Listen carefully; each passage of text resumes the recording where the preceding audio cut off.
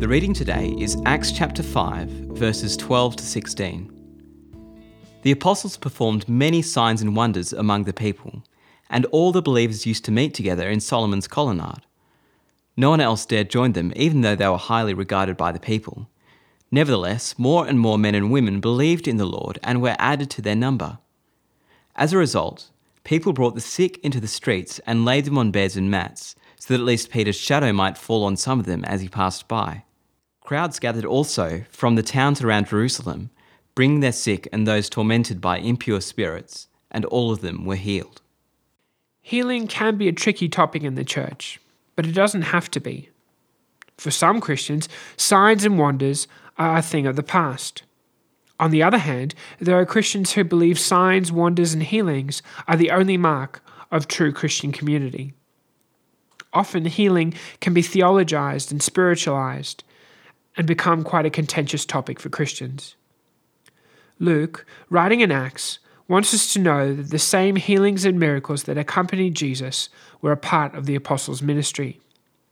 While Jesus healed and the disciples saw people healed in Jesus' name, these healings are called signs because they point to the bigger reality of the wholeness of the kingdom of God. As the kingdom of God breaks into our world, we see people being made whole as they will be in heaven. As the kingdom of God breaks into our world and signs of God's wholeness become apparent, like candles bringing light to a dark room, these healings radiate the light of Christ. Sometimes this happens in seemingly ordinary ways, with people repenting and growing as disciples.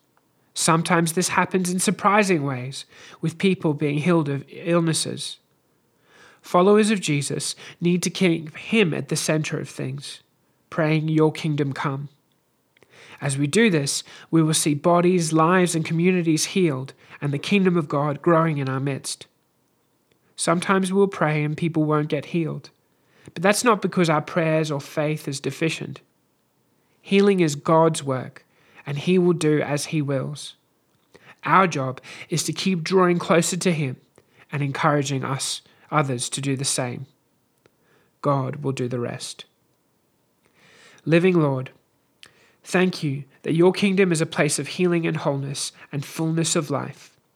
Help me to draw closer to you and keep praying that your kingdom would come and your will would be done in our world as it is in heaven. Amen. If you have any questions or would like to find out more about our church, visit stbarts.com.au.